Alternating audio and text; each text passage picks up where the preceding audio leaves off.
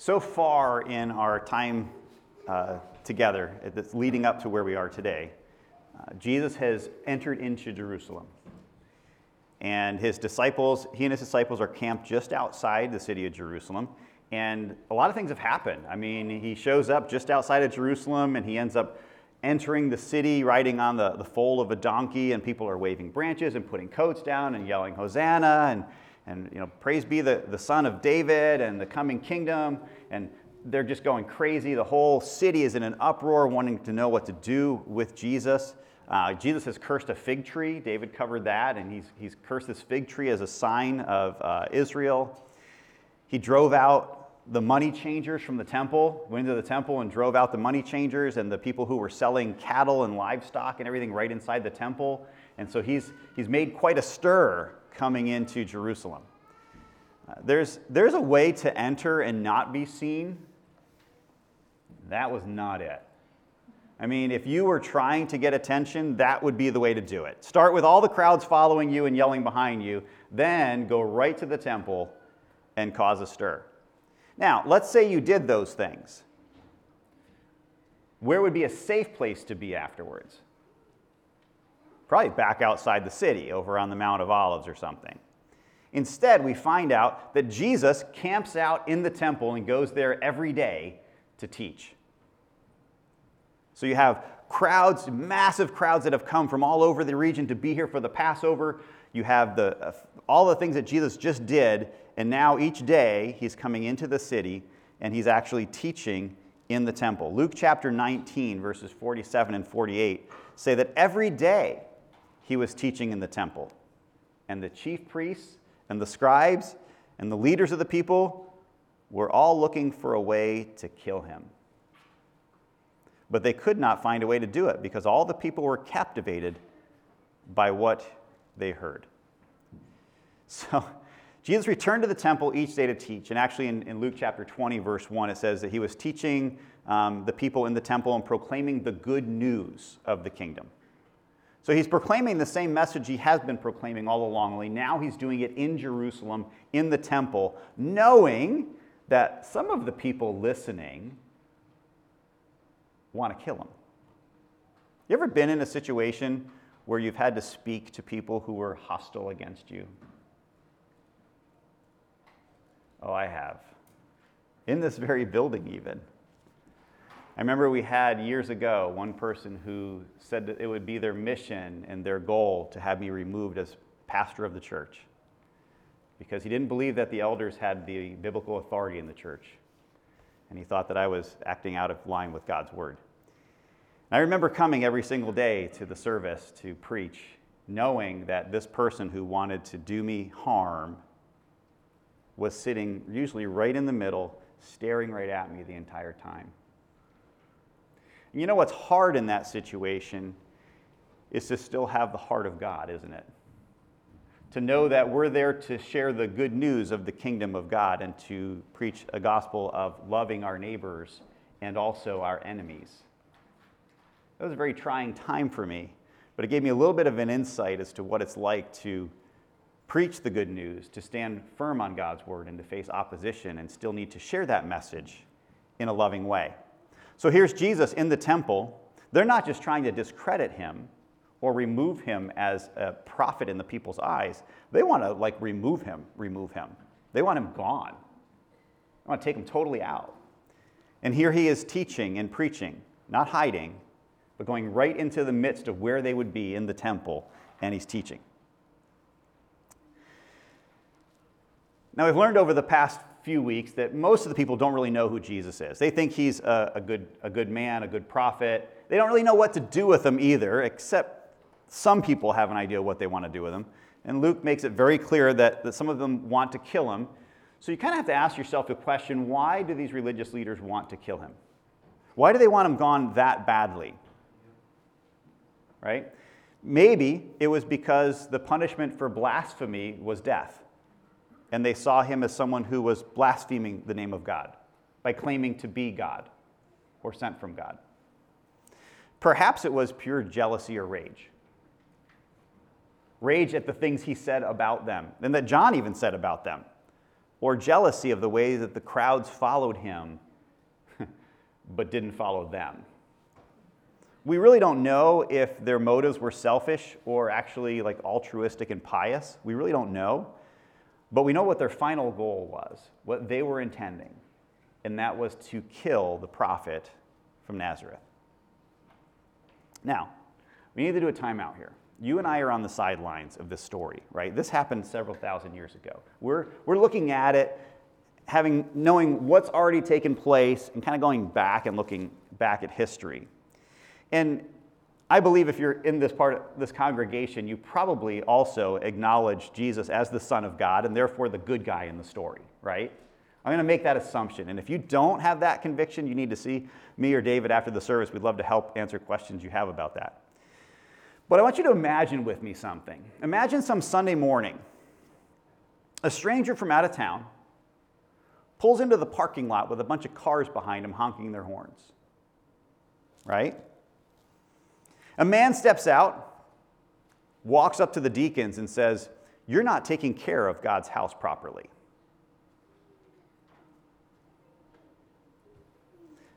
Then after that, he calls the crowds around him and he holds a healing service and starts healing people. And then if things aren't weird enough, he then stands on the steps of the church every day and starts teaching about the kingdom of heaven.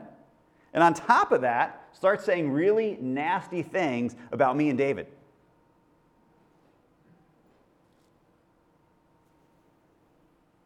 He's not a member of our congregation. We don't know his education.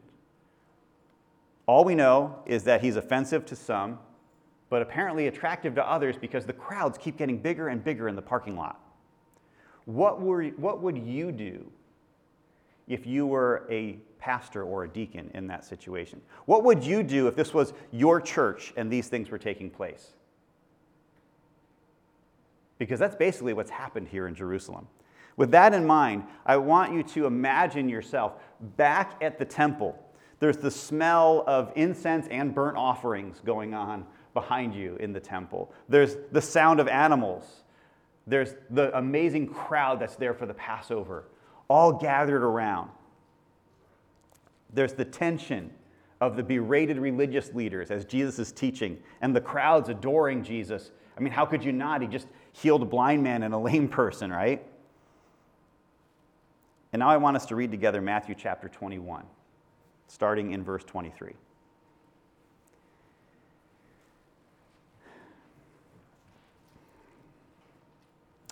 When he entered the temple, the chief priests and the elders of the people came to him as he was teaching. And they said, "By what authority are you doing these things? And who gave you this authority?" Jesus answered them, "Well, I will also ask you one question. And if you answer it for me, I will tell you by what authority I do these things.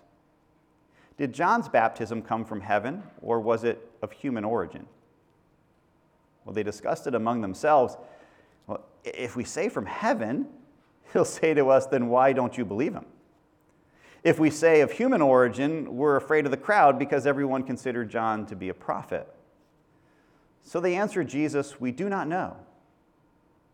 And he said to them, "Neither will I tell you by what authority I do these things." So let me ask you a question. Do you think that the question of the religious leaders was at all out of line? No. Who says no? We're going to do a show of hands. I'm going to embarrass all of you. Who says, yeah, I think your question is out of line? How many of you are like, I am not raising my hand in public ever? See, you won't even raise your hand for that one, I know, right? I don't think it's out of line at all. If you're going to stand in the temple and teach, what authority do you have to stand in the temple and teach? Now, a lot of people would come to the temple steps and teach. It was a public gathering place. But when you're speaking about the kingdom of God, and you're in a place that's an established organization, religious organization, the head of your religious organization, is it inappropriate for the leaders of that organization to question somebody that comes in and starts teaching things contrary to their teachings? Or seemingly contrary to it was contrary to their teachings, not contrary to God's word. I want to clarify that, right? I don't think that their questioning was out of line at all. I think that it would have been inappropriate for the leaders to just ignore somebody coming in and teaching something contrary to their teachings. The problem is not with their questioning, is it? The problem is with their motive and their heart. The question is sound, but we know from this gospel account looking back that they are there because they want to arrest him and kill him. So it's the motives that are wrong, not the question. Now, Jesus could have just said, well, I'm sent by Yahweh. Can't you tell? Who else could do these miracles? He's already made a scene, right? He could have just made that statement. But this section, this questioning, is not really a questioning of Jesus' authority. It's more a questioning of the authority of the religious leaders. It's a questioning of their understanding of Scripture and of God's authority and their understanding of what's happening. It was a trap. So basically, Jesus took the posture of the ones asking him the question, and he asked it back. Now, as parents, you hate it when your kids do this, right? You ask your kids something, and they ask you something back that's not what you want from your kids. How many of you agree with that? It's like, no, I asked you something, I just want an answer, right? I have a feeling the religious leaders were a little bit frustrated as well. They wanted an answer, but Jesus took on the traditional form of a rabbi and answered the question with a question, which I think is really cool. See, the source of Jesus' authority was the same as the source of John's authority. And that was the point Jesus was making. And if the leaders would just tell Jesus what they believed about John's authority, then Jesus said, and I'll tell you about my authority. Did you catch the part, though, where it says that the religious leaders obviously knew enough about John's message to know that if they believed that John came from heaven, they would have to accept that Jesus came from heaven? They knew that much about John's message to know who Jesus really claimed to be. And if they were willing to accept John was from God, they would have to accept that Jesus was from God also. It's a pretty bold statement. The religious leaders were forced to make a decision. However, their matrix for decision-making was really askew. They didn't want to admit one answer because they didn't like how that answer would make them answer in another way, the next question. If we say that John's authority was from heaven, we would have to admit that Jesus was from heaven also. The other possible answer they didn't want to give because they were afraid of the people. So their decision-making process was, we don't want to give what we think is the right answer because we don't like where the right answer leads. So we're just going to say that that's not an option, because we apply that truth across the board, we're not going to be happy with the result. And we don't want to give this answer because we're afraid of what the people would say. Even if we don't even think it's the right answer, we're afraid of what the people will do. So our decision-making process is, the first one makes us look bad, so we can't say that. The second one makes us afraid of what the people are going to do, so we can't say that. What a horrible matrix for making decisions. Can we agree with that? Wow, I mean, it's just so wrong.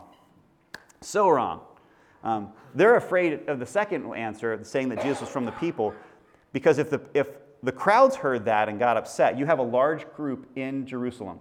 If you get an uprising in Jerusalem, there's a very good chance that you're going to bring the Roman government down on you. And that is not something you want as the religious leaders in that day. So in the end, they simply say, we don't know. Now, I think we've all answered like that before, haven't we? Have you ever been asked a question and you know the answer, you don't want to admit the answer, she's like, I don't know. Come on, admit it. Haven't you done it? I don't know. Maybe. I don't know, maybe. All right.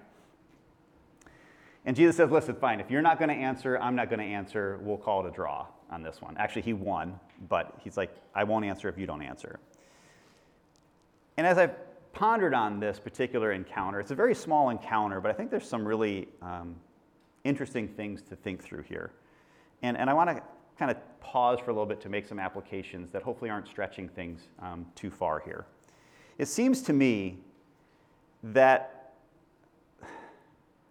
the religious leaders wanted to say that John was sent from God, but they didn't want to say that Jesus' authority was from God.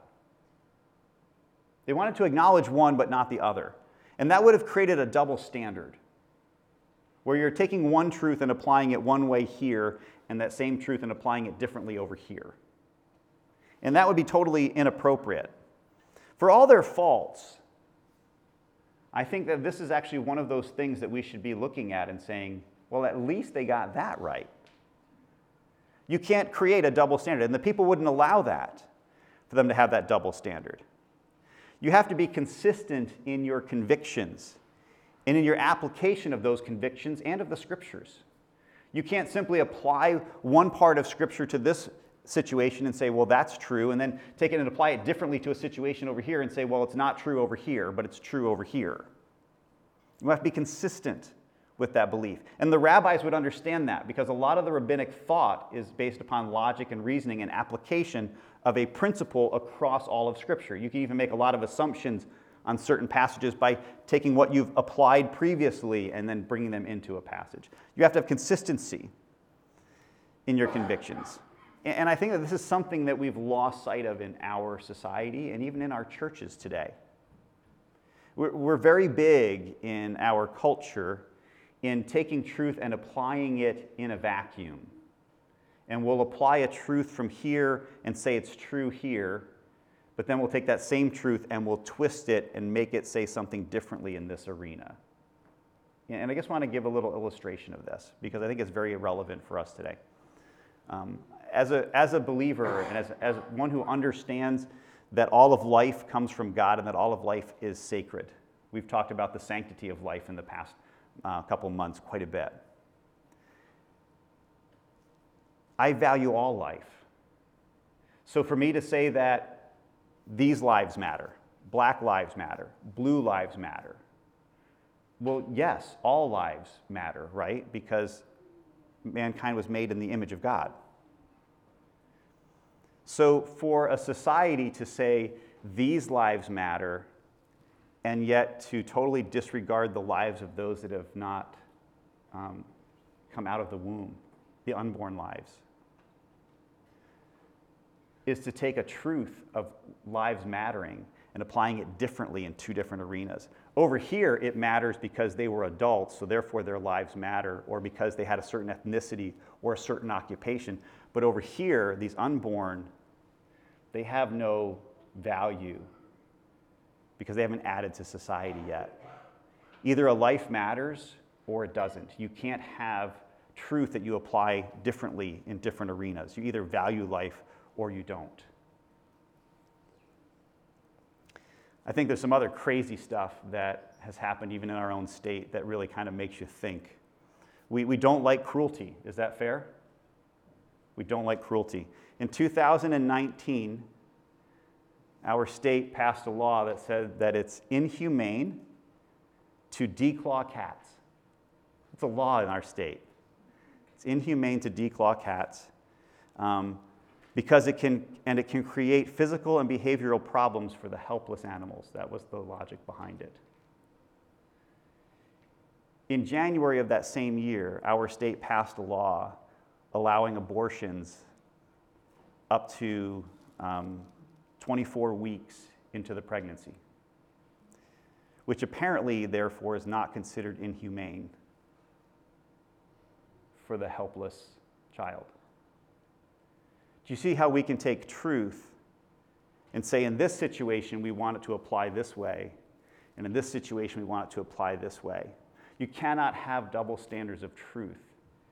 If God's word says that something is right or true, you must hold true to that and not alter it just to fit your culture or to fit what people around you want you to say.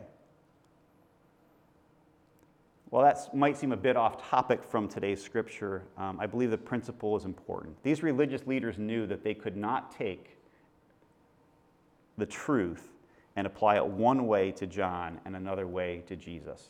It's either all right or it's all wrong. And you can't just pick and choose how to apply that truth. We need to be the same way with the way that we handle God's word and culture. We must apply biblical standards and do it consistently, which leads to our next application. We must act on truth. It's apparent that the leaders were blinded either by their anger or fears or zeal for God. Whatever the motive was behind it, they were obviously blinded by that. And they could have said that John was from God, and they could have acknowledged that Jesus was therefore from God. As a matter of fact, that's going to be what the focus of the next parable is about.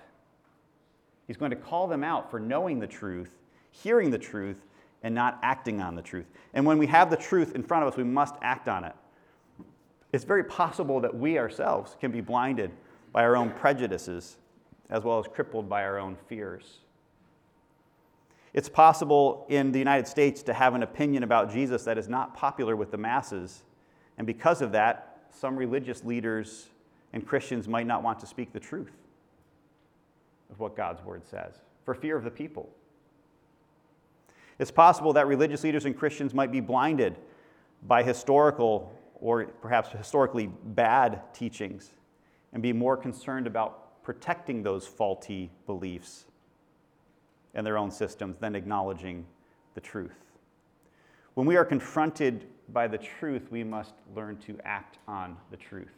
The problem that the religious leaders had was they had come to hear the truth of who Jesus was, and they failed to act on it. Or I should say, the way that they're choosing to act on it is not appropriate. So I guess a question would be, what is your filter? The matrix of decision-making was obviously whacked for the religious leaders in Jesus' day. But what is your filter? What is your matrix? Is it tradition? Is it protection? Is it not wanting to upset people? Is it going with the masses? Or is it the Word of God? There is a reason why over and over again Matthew keeps taking us back to the Word of God, back to the Torah, back to the law, back to the prophets, because he understands that if you're going to have a standard that you apply to who Jesus is and what he does and what God's will is, it better be the Word of God. So over and over and over again, he drives us back to that point. All right, sorry. Bit of a rant there. I had to get that out because I think that we often lose sight of those truths. So the religious leaders did not they were wavered in their view. They weren't sure how to address the situation. They didn't want to take a stand because they didn't want to acknowledge that they could be wrong, and they didn't want to upset people, so they just took no stand whatsoever. And then Jesus launches into 3 parables, and we're going to read these parables and just kind of give a summary of each so you can see how they connect. Remember, Matthew puts together stories that belong together, and a lot of this content in this next section is pretty unique to Matthew. Some of it spills over, but the majority of it's unique to Matthew. And he shares this information because it ties into this lesson with the religious leaders. The first one is the parable of the 2 sons. So chapter 21, verse 28. Immediately after saying to these religious leaders, you know what, you're not going to tell me what you think, what you know is true. You're not going to answer my question, so I'm not going to answer yours. And then he says this, so what do you think? So he's looking right at the religious leaders and says, so what do you think? A man had 2 sons. He went to the first and he said, my son, go work in the vineyard today. And he answered, I don't want to. But later he changed his mind and he went. Then the man went to the other son and said the same thing. I will, sir, he answered, but he didn't go. Which of his 2 sons did the father's will? And the religious leaders answered, the first. Jesus said to them, truly I tell you, tax collectors and prostitutes are entering the kingdom of God before you. For John came to you in the way of righteousness, and you didn't believe him. Tax collectors and prostitutes did believe him, but you, when you saw it, didn't even change your minds then and believe him. Wow. First, did you notice how many times the word you and your shows up? He is looking at these religious leaders and he says, so what do you think about this? Here's the situation, 2 sons. One says he's not going to do it, he does it. The other one says he's going to do it and doesn't. Which one did the will of the Father? Well, of course, the one who actually did it, even though he had a bad attitude in the first place. And he looks at him and he says, you know what? Prostitutes and tax collectors are getting to heaven before you. Those of you who studied God's law, who created your own laws to help people fulfill God's law, who are teaching in the temple, prostitutes and tax collectors are getting into heaven before you. That's scandalous. I mean, that is in your face, rough. And it was because they failed to believe. It appears that Jesus knew what was in their hearts in the discussions, because they said, if we say that John's authority was from heaven, he will say, why didn't you believe him? Jesus said, basically, listen, you didn't believe John's message. He didn't bring up his own message. He said, you didn't even believe John's message. John showed up, and you didn't believe a word of it. Now imagine being one of those religious leaders. Well, let's just take where you are now. Most of you have no aspirations to become elders of the church. That's fine. I'm okay with that. But let's say you spent your entire life in churches, in church families, studying God's word. Maybe you even memorized certain books of the Bible. Maybe you memorized the whole Old Testament or the whole New Testament. And then somebody like Jesus comes up to you, and he says, even the worst people of our society are going to get into heaven before you. That's rough. It was scandalous. And it's among this large crowd that's followed Jesus to the temple. This was a public insult in front of the masses to the religious leaders. Now, his teaching is certainly in line with the rest of the teachings we've had from him about this upside-down kingdom, right? He said the least will become the greatest, and the greatest will become the least. And if you want to become great, you must become a servant. And there's, how many teachings do we have now? 3 teachings about the children. Let the children come to me. And if you want to enter the kingdom, you must become like these children. You must have what like a child? Humility like a child. Good. I'm going to keep saying this like week after week until you get it, and it's not like faith like a child anymore, it's humility. You have humility like a child. In other words, you can't have the arrogance that says, I know the answer and you can't be it. You have to have the arrogance that says, maybe I've missed it and I need to accept it, and have that kind of humility to say, maybe I was wrong. The religious leaders had a lot to say about obeying Yahweh, but ultimately, they were all talk and no action when John and Jesus showed up. Can we certainly draw the conclusion that life service is far more important than lip service? Life service is far more important than lip service. So Jesus continues on. So the religious leaders come to him and say, so where are you getting your authority? He says, I'm not going to answer your question because you're not going to answer mine. So what about this story? And by the way, this looks really bad for you. So let me give you another story in case you didn't get the point. Let's go on to the next one. And where the parable of the 2 brothers attack the beliefs of the religious leaders, this next parable is going to attack their actions. Or another way that you could look at it is the first parable talked about their inaction, their unwillingness to act on what they learned. The second parable is going to condemn them for the actions that they're going to take. So Matthew 21:33. Listen to another parable. There was a landowner who planted a vineyard, and he put a fence around it, dug a wine press in it, and built a watchtower. He leased it to tenant farmers and went away. And when the time came to harvest the fruit, he sent his servants to the farmers to collect his fruit. The farmers took his servants, beat one, killed another, and stoned a third. And again, he sent other servants, more than the first group, and they did the same to them.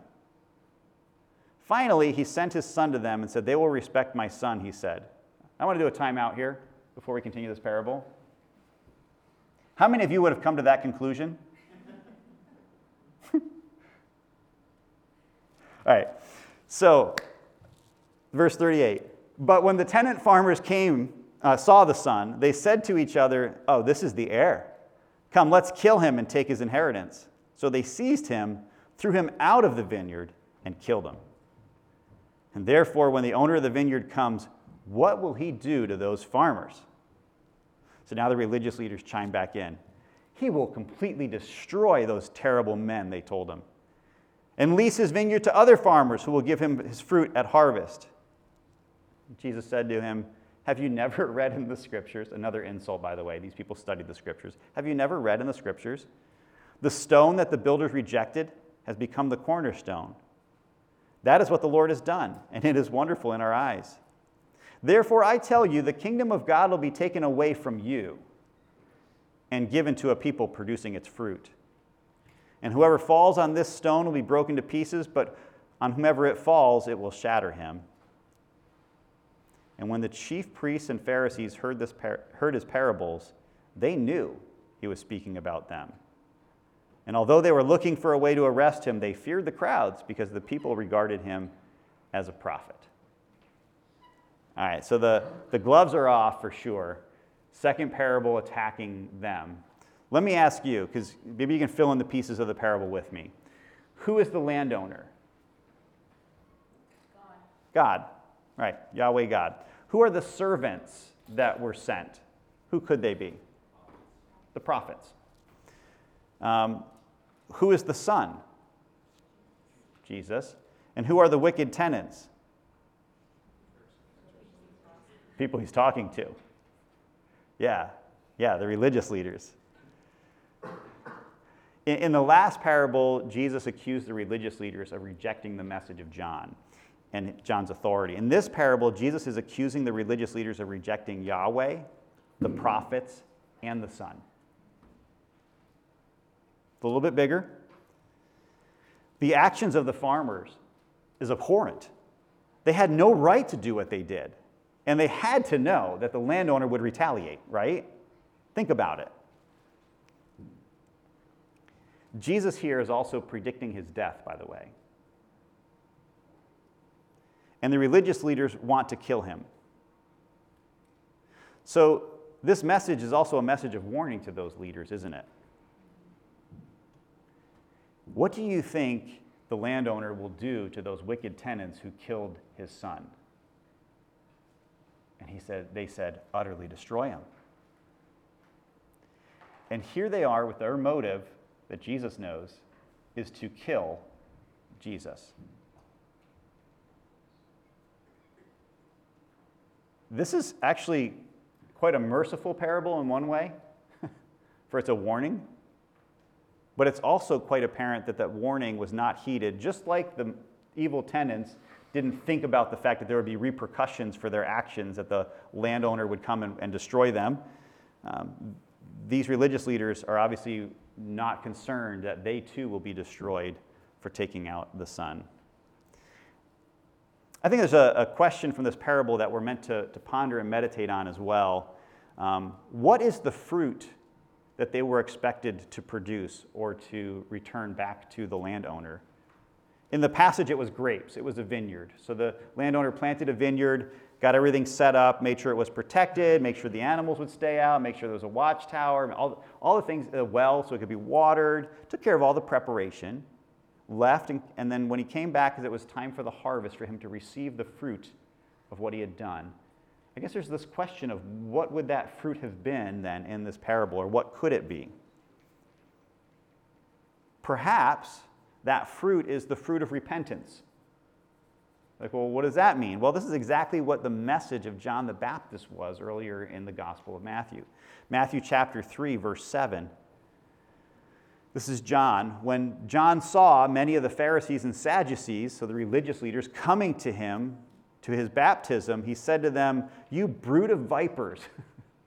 John wasn't quite so subtle. He didn't use parables. He just called them. "You brood of vipers, who warned you to flee from the coming wrath? Therefore, produce fruit consistent with repentance. Don't presume to say to yourselves, 'We have Abraham as our father,' for I tell you that God is able to raise up children for Abraham from these very stones. The axe is already at the root of the tree. Therefore, every tree that doesn't produce good fruit will be cut down and thrown into the fire." Now, I don't know if you noticed, but there's a reference to stone. There's a reference to a tree. We've had a fig tree. We've had stones. There's a lot of things that are cross-pollinating here we're not going to get into. But it's obvious that one of the things he could be talking about is looking for this fruit of repentance. If my people who are called by my name will humble themselves and seek my face and turn from their wicked ways, I will hear them from heaven. Maybe that's what he was looking for. Seems to be the most immediate application, especially since the last parable was about believing John's message. And if they had believed it, they would have acted on it. And acting on it would have meant repenting and showing the fruit of repentance. That also would be connected to then the fig tree. Which, by the way, have you ever done any research on fig trees? This is a side note. Jesus came to the fig tree that had leaves, and he looked, and there was no fruit whatsoever. Do you know that fig trees produce figs early on in the season? And they sit dormant for sometimes between 70 and 90 days before they actually start to ripen. And then once they ripen, it's kind of like they explode and very quickly become large and ripen up. But they stay small and dormant for anywhere from 70 to 90 days, depending upon the variety of fig. So even if the leaves were there when Jesus came to that tree, he should have seen some kind of fruit. But there was none whatsoever. No fruit at all in that tree. But this is a parable, right? So parables have multiple layers. It's like onions, right? Like onions, like ogres. They have lots of layers. You can kind of peel away a layer and see that there's some more there. Maybe it's not just about the fruit of repentance. Maybe it's about the fruit of his loyal followers, having people that are willing to follow him completely. We find this in Matthew chapter 7. You can go back to chapter 7 and read about that. Perhaps this is about the nations coming to know Yahweh and pointing out that Israel failed to fulfill the Abrahamic covenant.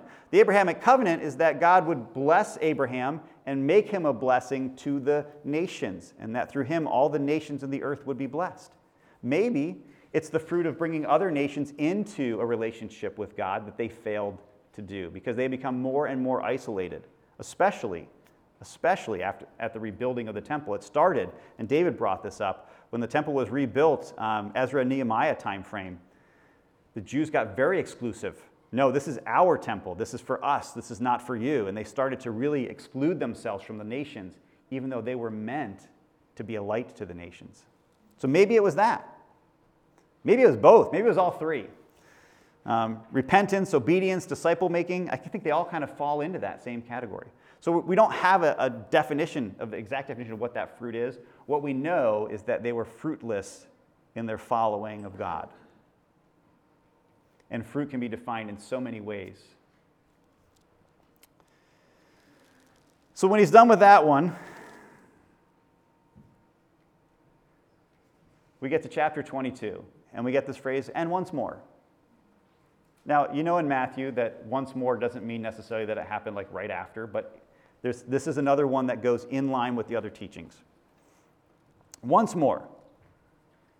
And this one's about a wedding banquet. Maybe this one will be positive. I know the last two have been pretty negative. You guys are staying with me pretty well here. That's great. It's kind of negative down. This one's about a wedding banquet. What could be bad about a wedding banquet, right? Maybe this one will have some positive stuff to it. So once more, Jesus spoke to them in parables. And he said this, "The kingdom of heaven is like a king who gave a wedding banquet for his son. And he sent out his servants to summon those invited to the banquet. But they didn't want to come. So again, he sent out his other servants and said, 'Tell those who are invited, see, I've prepared my dinner. My oxen and my fattened cattle have been slaughtered, and everything is ready. Come to the banquet.' But they paid no attention and went away, one to his farm, another to his business, while the rest seized his servants, mistreated them, and killed them. Well, the king was enraged. And he sent out his troops, killed those murderers, and burned down their city." Sorry, it's not a happy ending parable either. Then he told the servants, "The banquet is ready, but those who were invited were not worthy. So go then to where the road exits the city and invite everyone you find to the banquet." So those servants went out on the roads and gathered everyone they found, both evil and good. And the wedding banquet was filled with guests. And when the king came in to see the guests, he saw a man there who was not dressed for a wedding. So he said to him, "Friend, how did you get in here without wedding clothes?" And the man was speechless. Then the king told the attendants, "Tie him up hand and foot and throw him into the outer darkness, where there will be weeping and gnashing of teeth. For many are invited, but few are chosen." Okay, so this one's heavy too. Now, the theme of a wedding shouldn't be new to us. We've had this before, and it will appear again in Matthew's Gospel. We should actually expect a theme of a banquet in this section. Like, well, why should we expect it? Because we're talking about the way that the religious leaders are accepting or rejecting both John the Baptist and Jesus. So when they're talking about Jesus being rejected here, which is what we've shifted to, we went from them rejecting John to rejecting the prophets and Jesus to now this rejection of the Father and the Son. It would make sense that we go back to a banquet. You have to think back to Matthew chapter 11 when Jesus is confronting the religious leaders and he says this, "To what should I compare this generation? Well, it's like children sitting in the marketplace who call out to other children, 'We played the flute for you and you didn't dance at your wedding. We sang a lament and you didn't mourn.'" That's the funeral. "For John came neither eating nor drinking, and they say he has a demon. The Son of Man came eating and drinking, and they say, 'Look, a glutton and a drunkard, a friend of tax collectors and sinners,' and yet wisdom is vindicated by her deeds." Jesus came eating and drinking. He's the banquet host. He is the one who brings life and celebration. There was no need for fasting while he was there because the groom was among them. So he brings this whole concept of a wedding back in. He's already covered it at least once with them. And in this parable, the king is having a huge wedding banquet for his son. And there's a lot that can be explored, and honestly, there's a lot in that parable that's debated that we're just not, it's not the main thought that we want to carry through in this section. But I encourage you to continue to study it out. The main point that stands out and connects it, we need to start looking at who's involved in this parable. First of all, there's the king, right? There's a form of nobility in each of these three parables, isn't there? There's the father, who is the head of his household. There's the landowner, who is the head of that property, that business, and the head of those servants. And then this one, there's a king, who is the head of a region. So you have this headship in each of them. And then there are those who are invited to this banquet. So those that would be invited, who would be invited to the banquet of the king? What type of people? Well, probably his officials, right? Some higher-ups in the government and higher-ups in his court. His family, his personal friends. Maybe some of the regional leaders from other areas that he's had relationships with. Possibly even other dignitaries from other regions might be invited. But in this case, you have the king has a group of people who are invited. And they're not just invited once, they're invited a second time, which is interesting. And they ignored both times. And it says that one went back to his fields and another one went back to his business. So there's two ways that you could earn a living. One would be to have a market or some kind of shop where you sold and did that kind of business. And another one would be to be agrarian, where you would grow your own food and those types of things, grow crops and such. They went back to work. Now, I don't know about you, but if I had to choose between work and a banquet, I'd probably pick the banquet. They chose to go back to work. And some of them even killed the messengers. Why? Why would you kill the messenger? A messenger coming to invite you to a banquet. So the king kills them and destroys their city. Now, some believe that this is a prophecy about the coming destruction of Jerusalem. I don't know, but you'll hear that a lot in this passage. It could be. It might not be. Then there's everybody else who's invited. So the original invitation list is scrapped. And then there's the rest of the people who were outside the city limits. So you have the people who were not a part of the city, not a part of the original guest list, both bad and good people. Does that strike anybody as odd? Like, why would you even put that in there? If you're going to invite people to a wedding banquet for your child, are you thinking, yeah, it doesn't matter if they're a criminal. We should just invite them anyway. Both bad and good people were invited. And they're both there. Now, again, if you're tracking with the Gospels, you can check out chapter 13, verses 24 through 30, and chapter 13, verses 47 through 52, where it talks about the wheat and the tares growing together and then later on being separated, and a big batch of fish that are then sorted out, and the bad fish are taken out and the good fish are kept. This concept of having good and bad that are then weeded out later on is not a new concept to Matthew, so don't let that trip you up. But it's a parable, so you always have a variety of views, right? So let me share with you some things that I think are important here. By asking a few questions. Who would you associate with the invited? Probably the descendants of Abraham. The Jews would be considered those invited. They're part of the kingdom. Probably the religious leaders, those that were in leadership and authority positions. Probably the priests, definitely. The priesthood was there to help people connect with God. So if the king is God, then you could assume that in this parable that it's the religious leaders as well. It's honestly those that are arrogant. No, we don't want your banquet. Nope, we're going to go back to work. Don't bother us. We have more important things to do. As a matter of fact, we're so annoyed by you that we're just going to kill off your servants. I mean, the arrogant would definitely be in this category. So then who would be those that are outside the city? Well, this could be the outcast. If you're thinking about other times where Jesus met with people, it could be those that were lepers. It could be those that were crippled.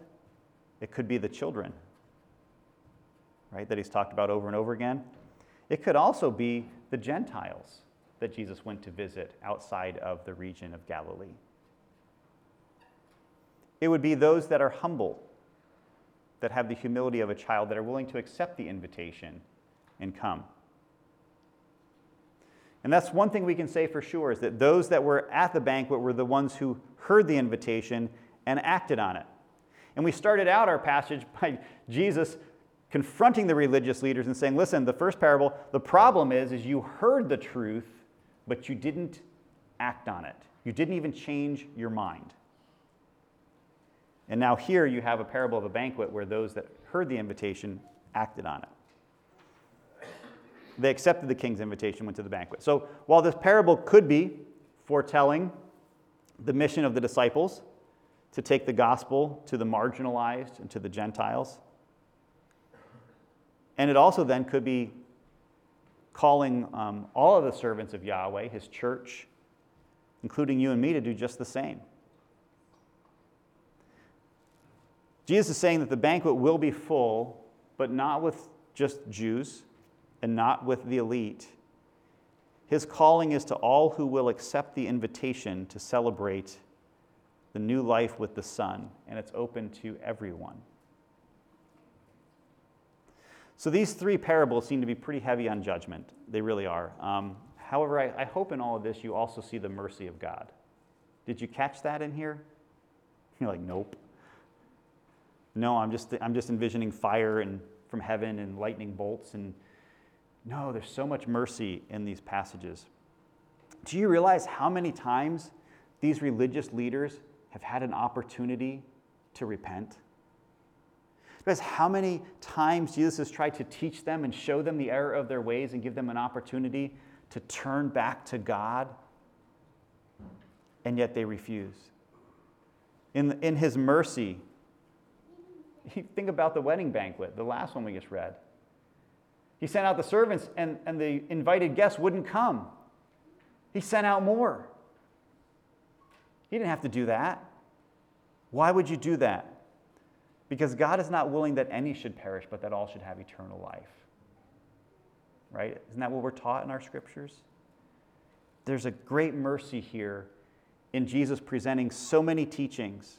Matter of fact, later on, he's going to get even more direct because he knows the heart of these religious leaders, and we're going to have a whole passage of woes. Woe to you, because you haven't repented, and you've heard, and you've heard, and you've heard, and you've heard. The mercy of God is that he continues to give opportunity after opportunity after opportunity for people to come to know him and to receive him and accept him. It takes us back to the most quoted scripture in the Bible itself.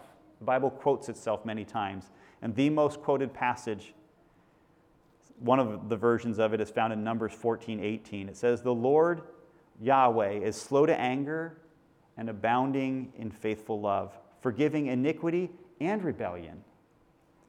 But he will not leave the guilty unpunished, bringing the consequences of the father's iniquity on the children to the third and fourth generation." God is slow to anger, compassionate, willing to receive back even the rebellious who have kicked against him for so long. And that invitation was still there for these religious leaders, and it's here for you and me every single day. As we wrap up, we should summarize a couple things. There is truth. God's word is declared truth. We need to choose to believe the truth, especially the truth about Jesus, and we need to act on it. We need to exercise obedience to the Father. We need to show the fruit of repentance and also share the gospel to create more fruit. And we need to accept the invitation of God to come to him. Jesus also said that in John 14:6, "I am the way, the truth, and the life, and no one comes to the Father except through me." It's my prayer that you've accepted the invitation to the banquet, that you accept that Jesus is the one chosen by God to take the punishment for your sins and for mine, and that you choose to act in obedience to that, to surrender your will to the King, and allow him to bring the life and the joy into your life that he's intended, to restore your relationship with him through the Savior.